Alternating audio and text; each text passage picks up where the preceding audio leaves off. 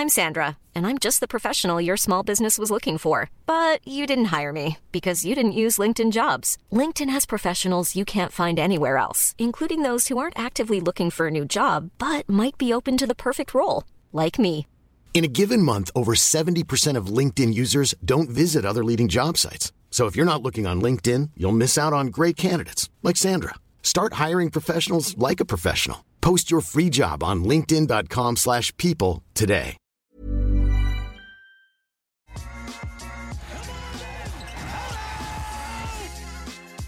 Welcome to the Raptors Over Everything podcast. I hope you're all having a delightful summer because it is coming down to a merciful end, I suppose. If you're a Raptor fan, if you're an NBA fan, you just want the basketball to start. Haven't done a podcast in a little while because, frankly, there's nothing to talk about. We're just talking about the same things over and over. And so we just thought we'd give it a little bit of time, a little hiatus, but we're back. We're back and we'll keep on going. Joining me today, Katie Heindl, Dime Magazine, Dishes and Dimes. Basketball Feelings. You can read her work. She's terrific. She's awesome. And she's here. Hi, Katie. Hi, Amit. How you doing? Doing well, doing swell. Today with Katie, we are going to talk about things that we are excited for with the Toronto Raptors. Excited to see, excited for, all that fun stuff. Because this team is going through a transition in a sense where last year they were the up-and-coming team and so forth. But then January onward, we really saw that they actually are pretty damn good. And they actually have like a place in potentially that upper echelon of the Eastern Conference. But can they be there? Are they in that upper tier, Milwaukee, Boston, so forth, or in that second tier, the one just below? And we're going to find out. There's a lot of factors that are surrounding that, but we may as well talk about the things that we're excited for, because right now everyone has championship hopes. Everybody has got a chance. But until, December comes around, everything kind of changes. But first topic, Katie, the Raptors seem to have a bench. Mm-hmm. They might actually have a bench. Wow. Last season, their bench played the least amount of minutes in the NBA at 14.4 minutes per game. And they also produced the least amount of points. But maybe this season is just a little bit different. Maybe. Didn't we call it it was like a metaphysical bench or something? It was more of like a theory of a bench last season. Yes. Yeah, it was quite loose and it was never... There was a feeling that it would eventually crystallize or make a little bit of sense, and it didn't. And now it has, by some ruthless moves, probably to some. I was sad to see. I expected it, but I was still sad to see Utah cut loose. Svi recently cut loose. Probably a lot more people going into training camp. But yes, I think for those fundamental bench pieces, we're talking about picking up Otto Porter Jr. Ooh, big one. He's gonna look great on the bench. I actually don't know. That was amazing when you said that. What? He's gonna look great on the bench. He's gonna look great on the bench. He's gonna play great coming off the bench. How about that? He's also gonna look great. I've seen him. I saw him at Summer League and his roots head to toe sitting on the bench. He looked great in Vegas. Casual. Yes. 40 degrees or whatever it is. And the man is wearing a Roots 109 degrees outside. And he came through repping Roots. No, the Raptors are going to have a bench, which is going to be great. If we want to cast way ahead, why not to the playoffs? That's great because everybody just gets so tired when you don't have a bench. You don't have the manpower, and that usually equals staying power. And you did see it kind of come and hurt the Raptors, I'd say, in the regular season, just with injuries and COVID and things that we obviously hope to not see so much of this season. But I'm excited for the bench. I will be honest, it's still a big question mark in terms of how Nick Nurse intends to structure it. I think it's a bit of a question mark to him too, based on some of the things he said in recent weeks, even though he's been a bit tight-lipped about it. But it will be different to watch. It'll be different. It'll be different. Yes. I mean, you could look at it like this. If you are one to believe that their starting lineup is going to stay the exact same, and I think it will. I don't think Gary Trent Jr. is going to be moving to the bench, although I think there are some people who are clamoring for that, saying that, no, start Precious Achiuwa.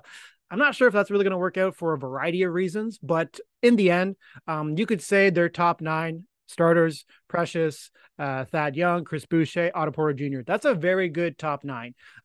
You think about Otto Porter Jr., you can really slot him anywhere. He's going to be, probably one of your best catch and shoot players. He can play the 2, 3, 4. He played the 5 for the Golden State Warriors in the finals. So he's clearly capable of playing many different positions, and they didn't really have a backup for OG Anunoby last season, and that really hurt them because anytime that OG or Gary missed time, the Raptors really struggled, and they were already a really bad 3-point shooting team, and then it just went off the cliff. It was awful. But you can slot him in, and how healthy he's going to be, I guess it will be a question. Like, he did a lot of rest days with the Golden State Warriors last year. I think he played around 60 games or so, but he was very productive in those 20-ish minutes that he played. Then he got Thad Daddy. He's going to do what he does, right? He is just Is that what we're calling him? I'm calling him Thad Daddy. Why don't we call him Thaddy? Uncle Thad, right? Something just like Thaddy. Thaddy works too. Thaddy works too. We know what he offers. And Yes. I think he's going to keep on doing that. And Chris Boucher, if he's able to be consistent on both ends, he has that presence, that allure of just being this like rangy, slim, ducky kind of dude on both ends.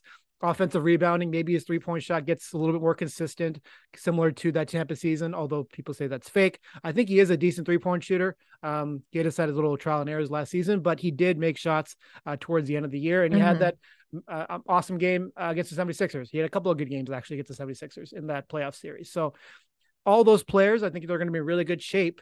And that's good. If you can walk into the playoffs saying we got a really good top 9, considering what the Raptors did in their championship year, where it was a top 7, then it became a top 6, and then it was like just a top 5. And then similar to that Celtics series, right? It was 5 guys, and that's pretty much it. You feel like they got 9 players that they really feel good about. However, off that bench, no backup point guard. We're not talking about a top 9, right? In that top 9, there's no backup point guard. And so that's where we get to the Delano Banton and Malachi Flynn conversation. Obviously, Nick Nurse has shown that he really likes playing Pascal and Scotty Barnes at the point guard position. And I think it's something that there's something there, right? And, pick and rolls, and we'll get to some of their matchups in a second. But overall, they do show like some real like offensive prowess, some real skill development in that area. And their playmaking is obviously very good. And when you got like a 6'9" point guard, you're in pretty good shape. However, as we talk about limiting minutes, making sure that your starters are, conserving their energy and they're going to be good to go for the playoffs, it would be really helpful if they had a backup point guard. Right. And Fred VanVleet, we'll get to that in a second too. But between those 3, Pascal, Fred, and Scotty, they need someone who's going to be able to play probably 10, 15 minutes, something like that. And you would think it's going to be Delano or Malachi. But will it happen? Can Malachi drop 60 points like he's been doing across the whole summer? Right. These are the questions. Looked very good. He's looked incredible. He looks in like some of those pro-am games. Yeah, he does look a lot stronger.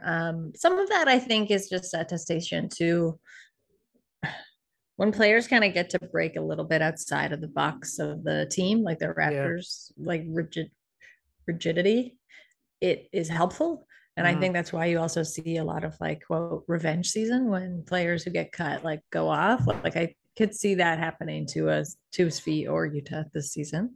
Ooh. Hopefully they land somewhere.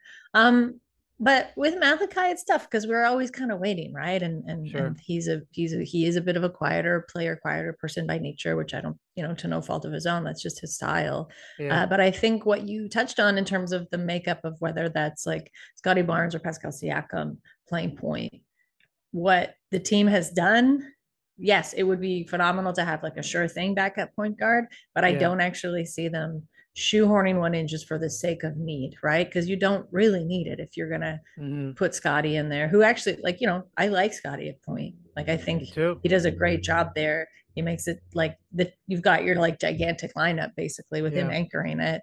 Pascal too. I think I'd have to see more of that, but in terms of just how he kind of his distribution, and he's pretty good decision maker, I'd say, in that spot.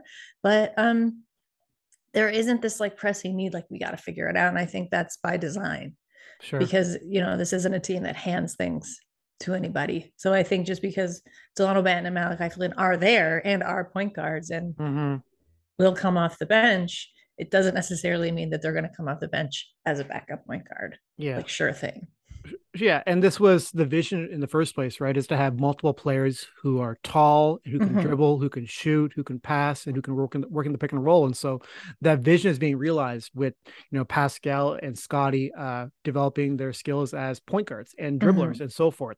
So no, there is not a pressing need, but for Malachi Flynn, who I a couple of weeks ago, Nick Nurse said, yes, this is a very big season for him. No kidding. This is a very big season for him because for him to get minutes with the Toronto Raptors, and you can say that maybe it's not fair. Maybe he's had a bit of a rough go with the Raptors. Maybe it's been a bit unfair how he's been treated, the development, the COVID season, Tampa, all that. Like it's not been a typical ascension, for his development. And with that, for him to get minutes with the Raptors, he has to be a knockdown shooter and he has to be able to put pressure on the paint, be able to get in the paint and to, kick it out for other shooters and to make things happen on the offensive end. If he can do that, then sure, he could probably, earn himself some minutes, but it's just going to be tough sledding because he's going to be trying to climb like 3-4 players. And that's not even to mention Delano Banton, who's, in a pretty good summer league. It seems like his jump shot has really developed and the mechanics are much better. And if he's able to, at the very least, maybe he's not the point guard, but if he's like earning himself secondary playmaking minutes, because he is still 6'9", he can still run very fast. He can guard multiple positions. So he's already part of the identity that's already trying to be realized. So maybe he does have a leg up. But I would say that there's an easier path for Delano to get minutes just because he can play, small forward and shooting guard. But for Malachi, it probably is just backup point guard minutes. And that's pretty much it, which is a tough one for him.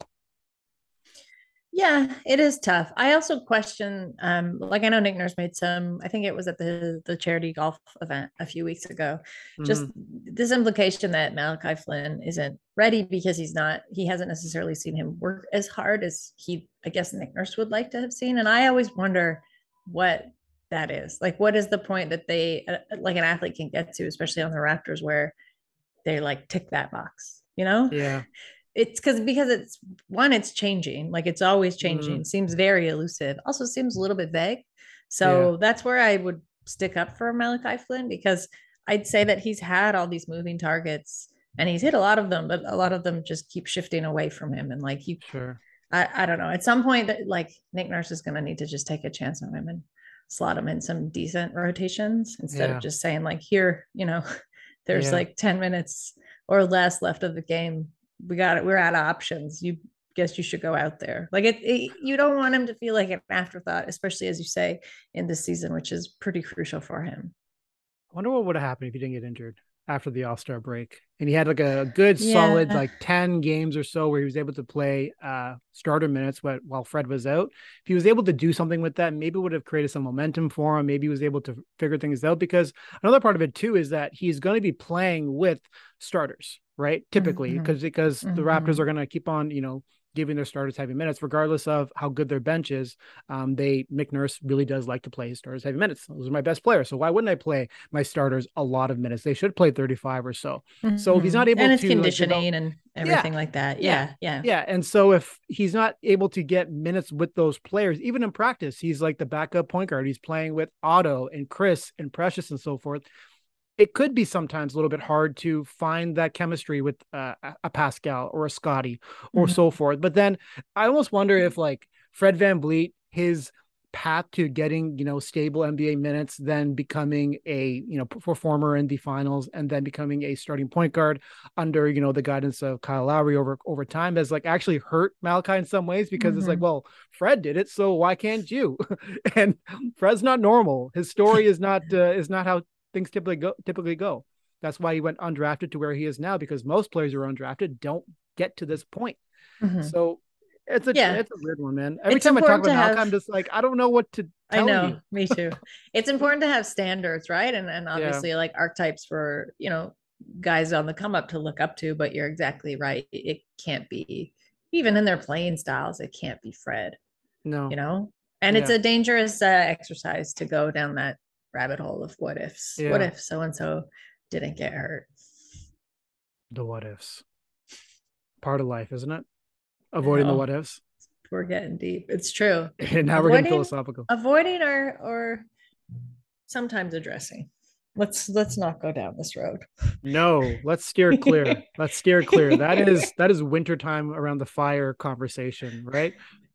We'll get there. Yeah, eventually. And the winter is coming, right? We know this. Stop.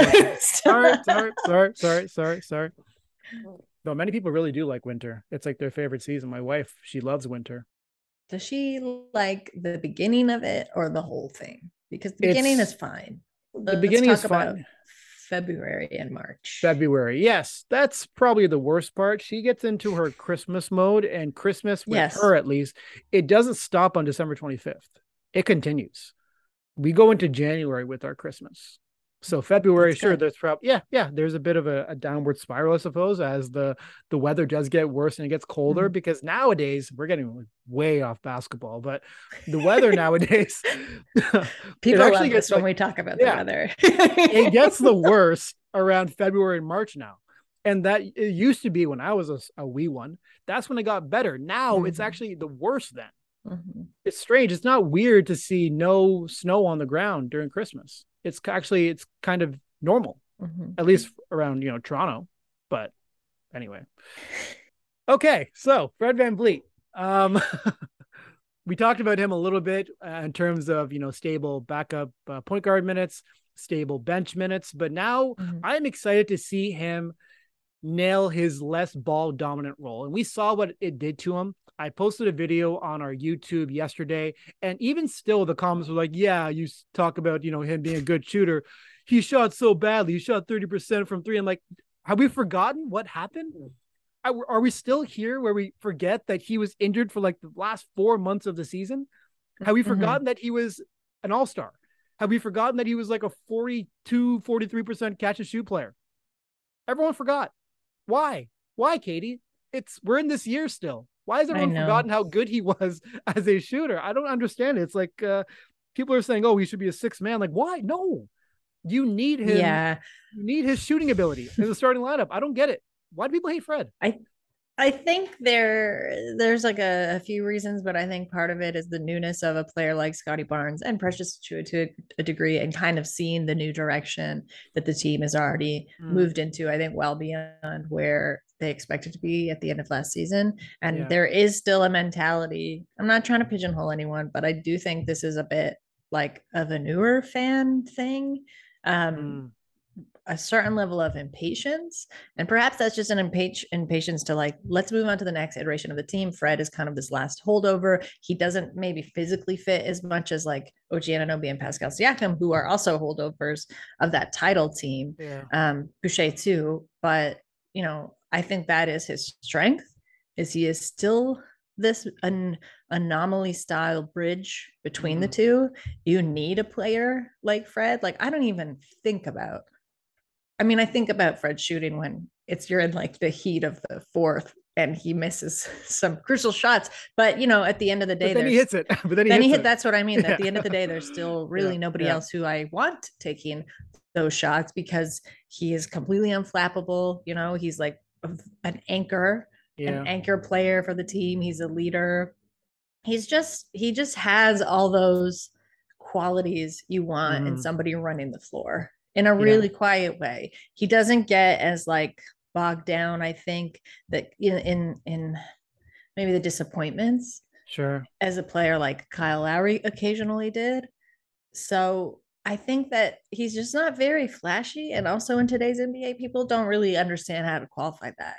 Like people, if you're just like a consistently good, stable, and steady player, not necessarily explosive, it doesn't always translate well in terms of visually how good you seem, because you're not having these explosive highlights, maybe game after game. But this is my theorizing on why people seem to not believe in him, or we continually have these conversations about his shooting prowess when you got to look at all the other stuff that he brings to the team, at least from my perspective, because he's the glue basically at this point. A lot of this stuff, like, I don't think the 6ix9ine experiment, like Vision 6ix9ine, would not work if not for Fred, like, holding it together. He's kind of like the concentric core of the team. Otherwise, you've just got a bunch of really long, rangy guys flying around out there.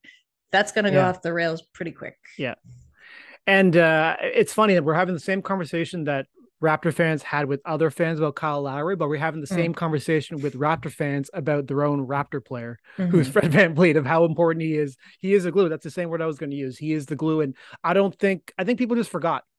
Honestly, they forgot. They forgot how valuable he is, because we haven't seen him at his peak, plus Scottie Barnes and Pascal Siakam at their peak as like point guards, because when he was starting to get hurt, that was like, late January, early February. Pascal wasn't even the Pascal that he became in March and April. So we haven't seen the fusion yet. And that's what excites me, is seeing something like that, because I don't think they've really tapped into off-ball Fred, the threat of Fred VanVleet as a shooter. It's kind of like the Steph Curry thing. I'm not saying he's Steph Curry, but what the Warriors do is so well is that they use his gravity as a shooter, his like the fear that he gives into the opponent, to create offense for teammates. And like Fred is a willing back screener. He will go screen. He can curl around the baseline for shots. And they don't really have a lot of players who can do that.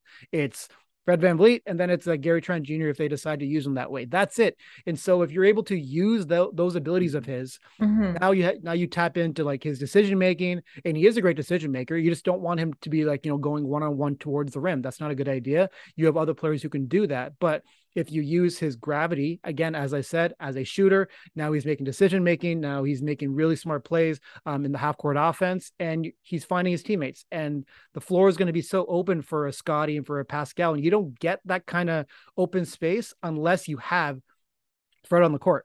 And now you're able to tap into his defense. He is still one of the best defenders in the NBA. We talk about, people were saying last season, like, why isn't OG Anunoby, when he was like, healthy for a little while, why isn't he in the all NBA defense conversation?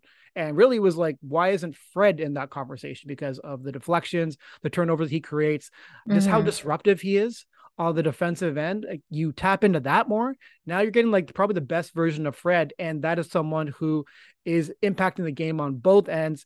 And you're putting less wear and tear on his body, even though he showed he could do it in December, right?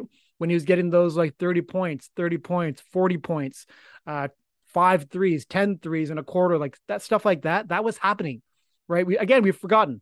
Why have we forgotten? Is memory not a thing? Well, there's recency bias. And again, I think it just comes down to a certain level of excitement for like the next thing, right? And the next iteration of this team. But I'm with you in terms of defensive, focused, pest Fred, that version of Fred. Would love to see that version of Fred on the floor. And he's also just like what you said about you. Yeah, you don't want him going to the rim, maybe like going downhill one-on-one, but also like Fred knows when to cut and run and like not put himself in that situation where a lot of other players don't. They're like, well, you know what, I'm going to try anyway. Sure. Like shooters shoot, but sometimes you don't need to, and there's a better shot somewhere else. Or like there's a better, there's like a better tangle to get yourself into. And Fred's very good at backing off when he needs to, because that's the right move to make.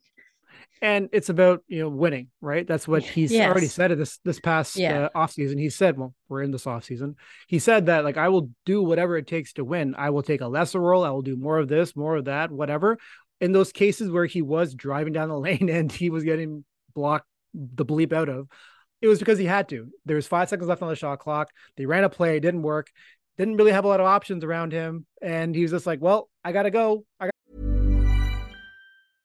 Want flexibility? Take yoga. Want flexibility with your health insurance? Check out United Healthcare Insurance Plans. Underwritten by Golden Rule Insurance Company, they offer flexible, budget-friendly medical, dental, and vision coverage that may be right for you. More at UH1.com. There's never been a faster or easier way to start your weight loss journey than with PlushCare.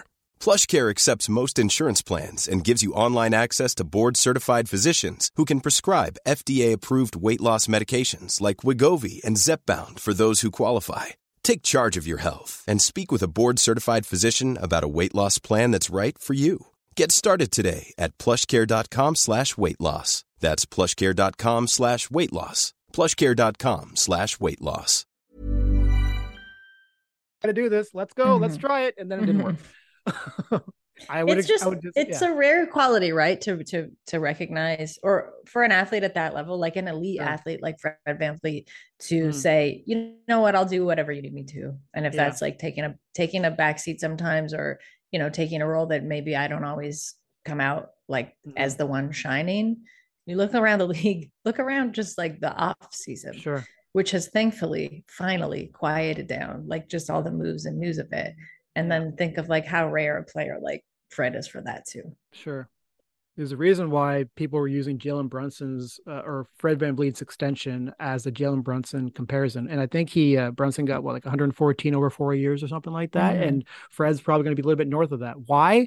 Because he has shown an ability to accept his role, do whatever it takes. And that kind of stuff does get you paid in the NBA. There aren't that many players who are point guards, defensive anchors, unbelievable 3-point shooters in the NBA. There just isn't that many. And if he realizes that, it's like, this is how I'm going to get paid. This is how I'm going to help my team. He's going to do just fine. If the Raptors or if the fan base is like, trade Fred, and for some reason it happens, there will be many teams who are lining up to acquire him because he's that valuable. Yes. And they'll immediately cook the Raptors. Oh, yes. Probably. Hey, you mentioned Svi and Utah. Like Utah, I mean, we'll see how it goes with the Brooklyn Nets. Yeah. He's on non-guaranteed. We'll see. Oh my God, his tweet, did you see it? It killed me. Where he was like, everybody, thank you, but it's just a camp spot. Poor guy. He's got to make it. We'll see. Like Svi wanted a new opportunity. Didn't really work out with the Raptors. And you kind of see that things just weren't probably going to be going his way. And so he wanted to try something out, see if he can find a new opportunity. I don't blame him, right? This is his NBA career. If he sits on the bench for the Raptors for another season, who knows what happens, if we're at this point next season. Maybe he's not even like, there are teams who are interested in him, you got to think about that kind of stuff. So, yeah, you can't stay idle. No, you can't. You got to keep moving. I don't blame him. And speaking of moving and continuing to move towards bigger and better things, Scottie Barnes can shoot, I think, Katie Heindel. I think he's actually got a jumper, and it looks so pretty in all these Rico Hines runs. Yes, Rico Hines runs. What does it matter? It's not real 5-on-5, yada, yada, yada. The mechanics that you see in a player when they're pulling up from three, when there's catch and shoot, when they're coming off screens and pulling up from the mid-range, those mechanics are real. Those exist. Those are things that they're going to translate to the NBA. We're going to see him do the exact same thing in a month or so. If it looks just like this in a month from now, that's real. That is very real to me. I don't know about you. No, I think he looks good. I think, yes, of course it is. Yeah. The Rico Hines runs and experience are a bubble. Like they're separated out of the real world and like regular kind of on-court action. But I look at things with Scottie, like how his form has kind of subtly shifted. The way he's taking and making and like the way he's lining up his shots is a little bit different too. And those are the things that honestly, like in talking to players, those are the tiny little developmental things, like the angles, studying the angles, like going against your own inclination of what feels natural and regular, to be like, oh, actually I should lean back, or I should shift my elbow by like 2 inches. Sure. And when those things start to click, Scottie's already a pretty like willing and adept shooter, I think, but like those things will just add the accuracy. So yeah, I'm with you. And he's so strong. He looks so strong, which is crazy because he looked so strong before, but he looks even stronger now. Yeah, and he's shooting better. Usually those don't really. Remember Serge Ibaka when he was like improving his hook shot, and it felt like every single time the man was just too strong for any hook shot he does. But Scottie's he's had the touch from the get-go, from his like early years of being an NBA player or a basketball player. He's always had that touch. If you listen to some of the people that have been following his career for a long time now, that's become fairly natural for him. And now if you combine already his abilities into hopefully being just a league average 3-point shooter, right? And we saw it in that 76ers series last year where Joel Embiid was really sagging off of him and he's clogging the paint. And if Scottie's going to be your center, which he probably will be in most cases in the first quarter, third quarter, down the stretch of games, or what maybe it's pressure to two, I guess it's going to be, depending on the games and situations. But if he is a threat from the 3-point line and teams have to worry about him, it's going to create so much space for the Raptors. He is so good already at just not getting in the way, despite not being a shooting threat. He was so good at finding those spaces along the baseline, inside the paint, around the 45, around the top of the key, whatever. He just found it. And that's just him being intuitive and understanding the offense. And it got better and better as the season went on. But now it gets so much easier if he actually has a jump shot. It gets it so gets much easier and better for just shot creation, which is something that the Raptors like usually are lacking a little bit. But I think Scotty with like a good jumper, man. Ooh-wee. Ooh-wee. You think about his potential, and what gets me about him is that he's already got that like Pascal Siakam during the offseason. I'm going to work my tail off to get better at this, and this.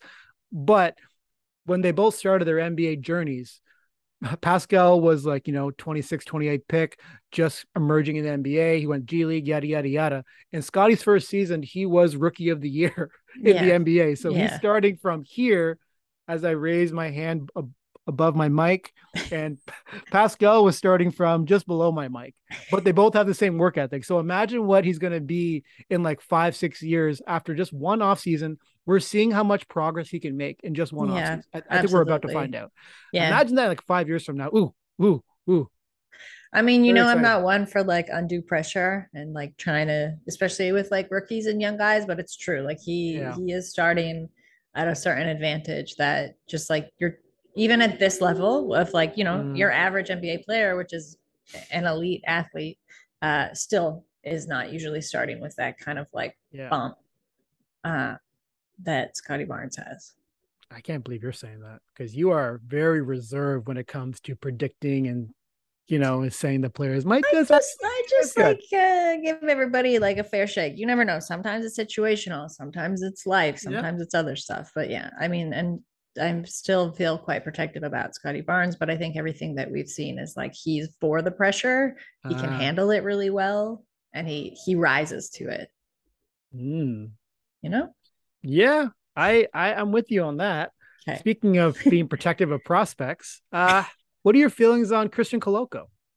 All right, so thank God they signed him. Yeah, thank God Kevin Durant accepted that he's going to have to stay with the Brooklyn Nets. Yeah. It turns out that when you make a team and then it doesn't work out, and then you just want to leave when you got 4 years left on your contract, maybe the team's just like, how about we just don't trade you? Yes. Yeah, you want to go? No, right? Because there's nothing that's going to be coming back our way that's actually going to be equal to you, Kevin Durant.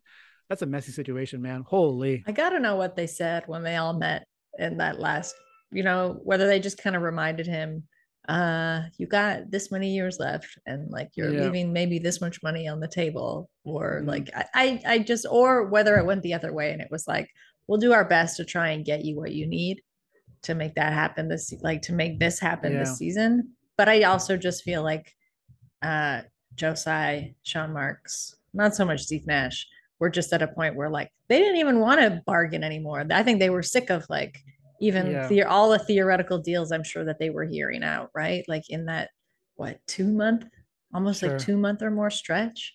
I feel like they just met Kevin Durant and were like, look, this is how it is. I mean, I give him credit, right? Like you can't just walk out and leave when, you've already made the fire inside the house, right? No, like you started it. You set you set up all the furniture in a way that it would start burning. You maybe aided it with a little bit of like, gasoline, nail polish remover, whatever. And you lit the match and then you stepped out. And then you're like, how did this happen? So weird. I don't want to be here anymore. This isn't fun. Mm-hmm. Yeah. Steve Nash and Kevin Durant, that's going to be a wild one, eh? Huh. Poor Steve. I don't think poor Steve. Steve Nash strikes me as a person who's very like meditative about things and is like, maybe to his detriment, will kind of let this be like, yeah, gotta let it go, whereas I don't know that Kevin Durant necessarily responds to coaches like that. Yeah, it's a respect thing. I'm not claiming that Kevin Durant doesn't respect Steve Nash. Far from that, but sometimes certain coaches, certain players need certain kinds of coaching, right? And maybe it's just not the best match. When Kyrie was talking about, I'm going to be a coach sometimes, and Kevin's going to be a coach sometimes, and so forth. Like that was a red flag to me. I'm like, you have one coach, and then there are assistant coaches, and that's how this process typically goes. Right from there, I was just like, this is not a good sign. And I want to give like I love Kyrie Irving. Like I'm so excited to see them just play basketball again. Kyrie Irving, Kevin Durant. I'm very much done with like the whole storylines of everything off the court. I want to see them play basketball because they're incredible at it. We'll However, see. Will it happen? I don't know. yeah. I mean, at the very least, like they're gonna get their 30 or so, and that's gonna be fun to watch. But I mean, the whole Ben Simmons thing, we'll have to see how that goes too. Yeah, the Nets are still. It's safe to say they're a pretty big question mark. Absolutely. So, yeah. Yes. Where were we talking? What were we talking about? We were talking about, yes, I was pivoting to Christian Koloko. That's what Christian Koloko. Really went. Yes. Sorry, buddy. We went off. Sorry, Christian. We're back. Off the rails. Yeah. We're back though. We're back talking about you, young man, who had a pretty decent, I would say a decent summer league in the sense that he showed that everything he did in college was real. You know, he had shot blocking was awesome. He showed he could guard in the perimeter a little bit. Jump shot, offense was a little bit hit and miss, but he showed why, in fact, he was like the Raptors were so keen on bringing him in, right? Obviously, he's a second round pick for a reason. If he was the player that, you know, was able to be, offensive hub, who had more of an offensive game, he probably would have been like the top 15 or something like that. So he is a bit of a project, but from everything that we've seen during summer league, off season, all the Rico Hines runs, he seems very committed to just like getting better, right? He really fits the Raptors ethos in that way. Yeah, no, I agree. I thought he looked really good at summer league. I thought the coaching staff spoke very highly of him. It sounded like he was really fitting into that, at least that summer league group. Yeah, and the chemistry that they like pretty quickly formed all together, which is a good sign to me, especially because that chemistry is always just a little bit of like a mirror of the Raptors chemistry as a whole. It does surprise me that they, not given the circumstance, I understand, of like the kind of lingering, looming Kevin Durant possibility, but it does surprise me that they waited this long to sign him, unless they gave him some kind of assurance and were like, don't worry, it's going to happen. That just seems like not. Yeah, I think they must have. Maybe. I hope so, because that's a long time to wait, But I think he looks good. I think he fits really well. I think there's like flashes of like a Serge Ibaka like 2.0 kind of in there, not necessarily with like pure size, but just where he kind of puts himself, I think his shooting in Vegas, it looked really good. Like he was didn't always make them, but he was taking some pretty, like he got some good looks. He was kind of doing a lot of shot creation, I think, on that team. Yeah, man, now I'm trying to like jog my memory back to Vegas, but he looked really good. He's someone who I'm kind of like, I don't know how it will shake out with the bench, and where he'll sort of fit and whether he'll be actually more with 905, whether they're gonna, whether they're gonna have him. I'd like to see him on the floor with the Raptors. I think there's a real possibility that happens. I would love to see him alongside Precious Achiuwa, definitely Pascal Siakam. Yeah, I hope so. I hope you're right. I'm paying attention to these Rico runs quite a bit because I got nothing else to do. And I think it's interesting that he has consistently played with the Raptor starters. And anytime Fred VanVleet is on the court, Christian Koloko is on the court. And they have formed a pretty interesting chemistry in their pick and roll game. Obviously, Fred never really had someone like Christian, who is just absolutely massive. How easily he can dunk the ball with his leaping ability, his length. It's crazy how easily he can orchestrate some of these like lobs and stuff like that, just with his sheer ability to be long and jump. And that kind of stuff, I think with Fred's decision-making abilities, his pick and roll partnering, that kind of stuff, it just hasn't really been there in previous years with previous players. Precious Achiuwa comes to mind, just simply because it hasn't really worked out that way. But there's no way it can't work out with Christian Koloko. And then you have Fred's shooting ability, his pull-up game, his passing. I think there might be something there. And I think the Raptors are seeing that too. I'm not sure what's going to be happening with Khem Birch, but there is an avenue, I think, for Christian Koloko to go into this role as a roller, offensive rebounder. It comes down to how well he can perform on the defensive end. I think that's where it's at right now. And that is still in question. We saw it in Summer League. Saw it a little bit, I guess, at Rico Hines runs. Actually, it might be going to say that. We saw it in Summer League that he has the ability. Can he do it at the NBA level? That is the question that we're not really sure about. But I would be curious, what things look like on opening night. If he has himself a really good camp and he develops and he learns, because he's already shown that he's willing to just accept a role as doing these couple of things on the offensive end and just doing really well, right? He's shown he's willing to do that. And just being a role threat, that alone is going to create so much attention because he's so huge and he can catch lobs and he can finish around the basket a little bit. And he can just like clean up, possessions here and there with offensive rebounding, which is still going to be a huge part, I think, of the Raptors' half-court offense is crashing the glass. There's something there, and he can still play his games in the 905. I'm not saying he's not going to, but maybe he's just going to be up and down, just like Delano Banton was quite a bit. I mean, the experience is like, you can't really knock it, right? To be able to be on a two-way in that. And like, as you mentioned, like he is someone who does seem like he is willing to accept his role, and a big part of like those two-way deals and the willingness to like shuttle yourself like from Saga downtown, like that's a lot of legwork, right? But you're willing to do that to get more minutes really, and to maximize your time on the floor.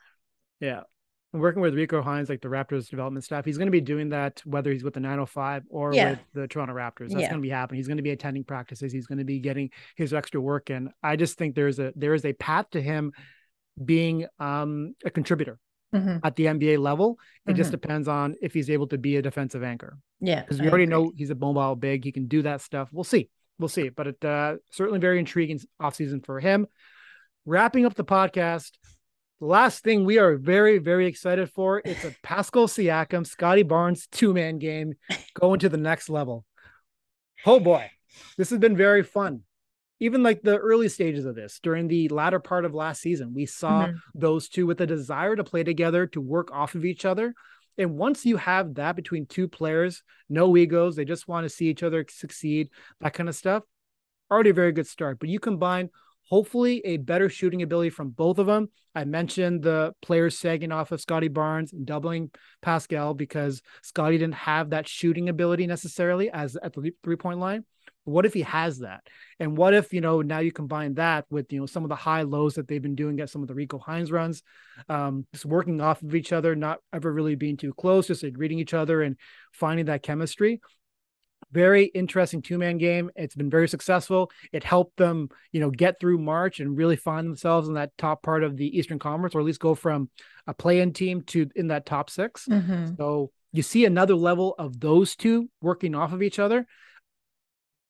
Damn. Well, I think another thing with that is that spacing is always a bit tricky for Pascal, just in that defenders tend to double up on him, or they'll block, block his lanes that they know he's going to try for. Yep. And I think with Scottie, like if those two are kind of bouncing off each other because of their size, but also because of not necessarily knowing like who to pin down, that's going to open up a lot of possibilities for both of them. But I think especially Pascal won't feel that kind of same pressure around the basket that he's like felt in past seasons when he's just trying to go it solo. So I'm interested for that. Also just because they look so happy and like joyful playing together. Yeah, they really do. And like, that's something I think really integral to Pascal Siakam's game. Scottie just seems like he's a bright light all of the time, Oh yeah. And like kind of shines that on his teammates, which is wonderful. But yeah, that's just like another great thing. I think there's just like more things than not to look forward to with this season. Granted, we are in the most optimistic time of like the preseason. Yeah. This is the time to kind of make all these claims and to set your hopes really high, I think, and not try and, get too bogged down in the what ifs or shooting percentages that we talked about earlier. Like throw all that stuff out the window. Just let yourself be recklessly like hopeful about this team. Yes. I think you should. Right? That's what we're doing. That's what this is. Things we're excited for with this Raptors team. It's hard to not think that the shooting will be a little bit better. Last season, they were 20th in three-point shooting, 15th in catch and shoot three-point percentage. Both of those numbers, just with some internal development, are going to get elevated. And if they want to be, no, sorry to interrupt. I was just going to say, like, we've seen the movement in the movement improving in these runs, and like when that improves, shooting does naturally follow. Yes, it does. yes. Like I want to see more of Pascal as a screener, right? Because then if he's able to use his downhill speed, his ability to finish around the basket, and maybe there's some picking and popping happen, that would just be another level for Pascal if we're talking about him being able to be like a pick and popper and able to like hit shots off the dribble, those kinds of things are going to help him get easier offense. And it's going to create so much more space, because then again, you're adding in his decision-making skills when he has the ball in his hands. And now you're able to add some like shooting gravity, just like with Fred VanVleet, right? These are the things that they have to really tap into to get their half-court offense to be a lot better, outside of some like, more additional off-ball movements, things like that. But I want to see more of like Gary Trent Jr. and Pascal Siakam like pick and rolls. I think that'd be really, really cool. And that comes to mind because, yes, I saw Enrico Hines run yesterday, and Gary found Pascal at the 3-point line. He hit a shot. Like that kind of stuff really does matter. It's going to make offense so much easier for Pascal. And with the Raptors, like overall, it's always does come down to shooting. Even when we were going into that 76ers series, I was talking to Joran Weitzman, and I said, it seems like this is going to come down to which team has a better 3-point shooting performance, because the 76ers were going to be good, but could they be 40% from three? Yeah. Which they were. Yeah. And then with the Raptors, could they be like league average from three in the series, which they weren't at all. And guess what happened? The Raptors lost. Yes. It's kind of come down to that. And that's what this whole offseason feels like it's going to be around, is just, how, or the storylines going into next season is how good are the Raptors going to be from the 3-point line, their mid-range shooting and things like that. That's going to decide how good their half-court offense is, and in turn is going to decide, I guess, the strides they can make as a playoff team. Damn. It always comes down to shooting. But it does. I mean, it is basketball, but be hopeful. Be hopeful, everybody. Yeah, this is the time to be hopeful. Yeah. They finished ninth. Support your faves. Yeah. Yeah. What are you drinking there? Iced coffee. Iced coffee, nice. The ice is melted. So it's just cold coffee. It's humid outside. It's very humid. I'm going to, despite saying that, I'm going to go and get myself a hot coffee. Love it. Right now, actually. Yeah, right now, as this podcast is coming to an end with Katie Heindl. Katie, what's coming up? Anything fun outside of moving, which I hope is going okay? It's going. It's going. Yep. When you see your life reduced to stacks and stacks of boxes, it does really make you internalize and think about some things. So, there's been some spirals, but I'll get through it. I mean, I'll point you, I guess I'll point people in the direction I recently wrote. Well, I didn't recently write them, but they've been a long time in the works, but I wrote 2 large features for ASU's Global Sports Institute, their online magazine, Global Sports Matters.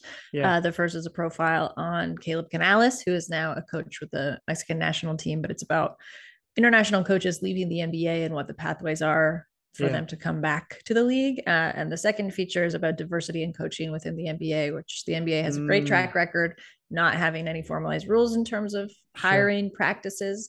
But they are also losing women coaches at like kind of an Exodus style, right? While they still now, I think it's like half the coaches in the league are Black, which is wonderful, but there's this balancing act, right? So how do you address both? Anyway, they're very long stories if you feel like giving them a read, but I had a lot of fun chatting with Wes Unseld Jr., Neil Ivey, who coached with the Grizzlies. Now she's the head coach at Notre Dame.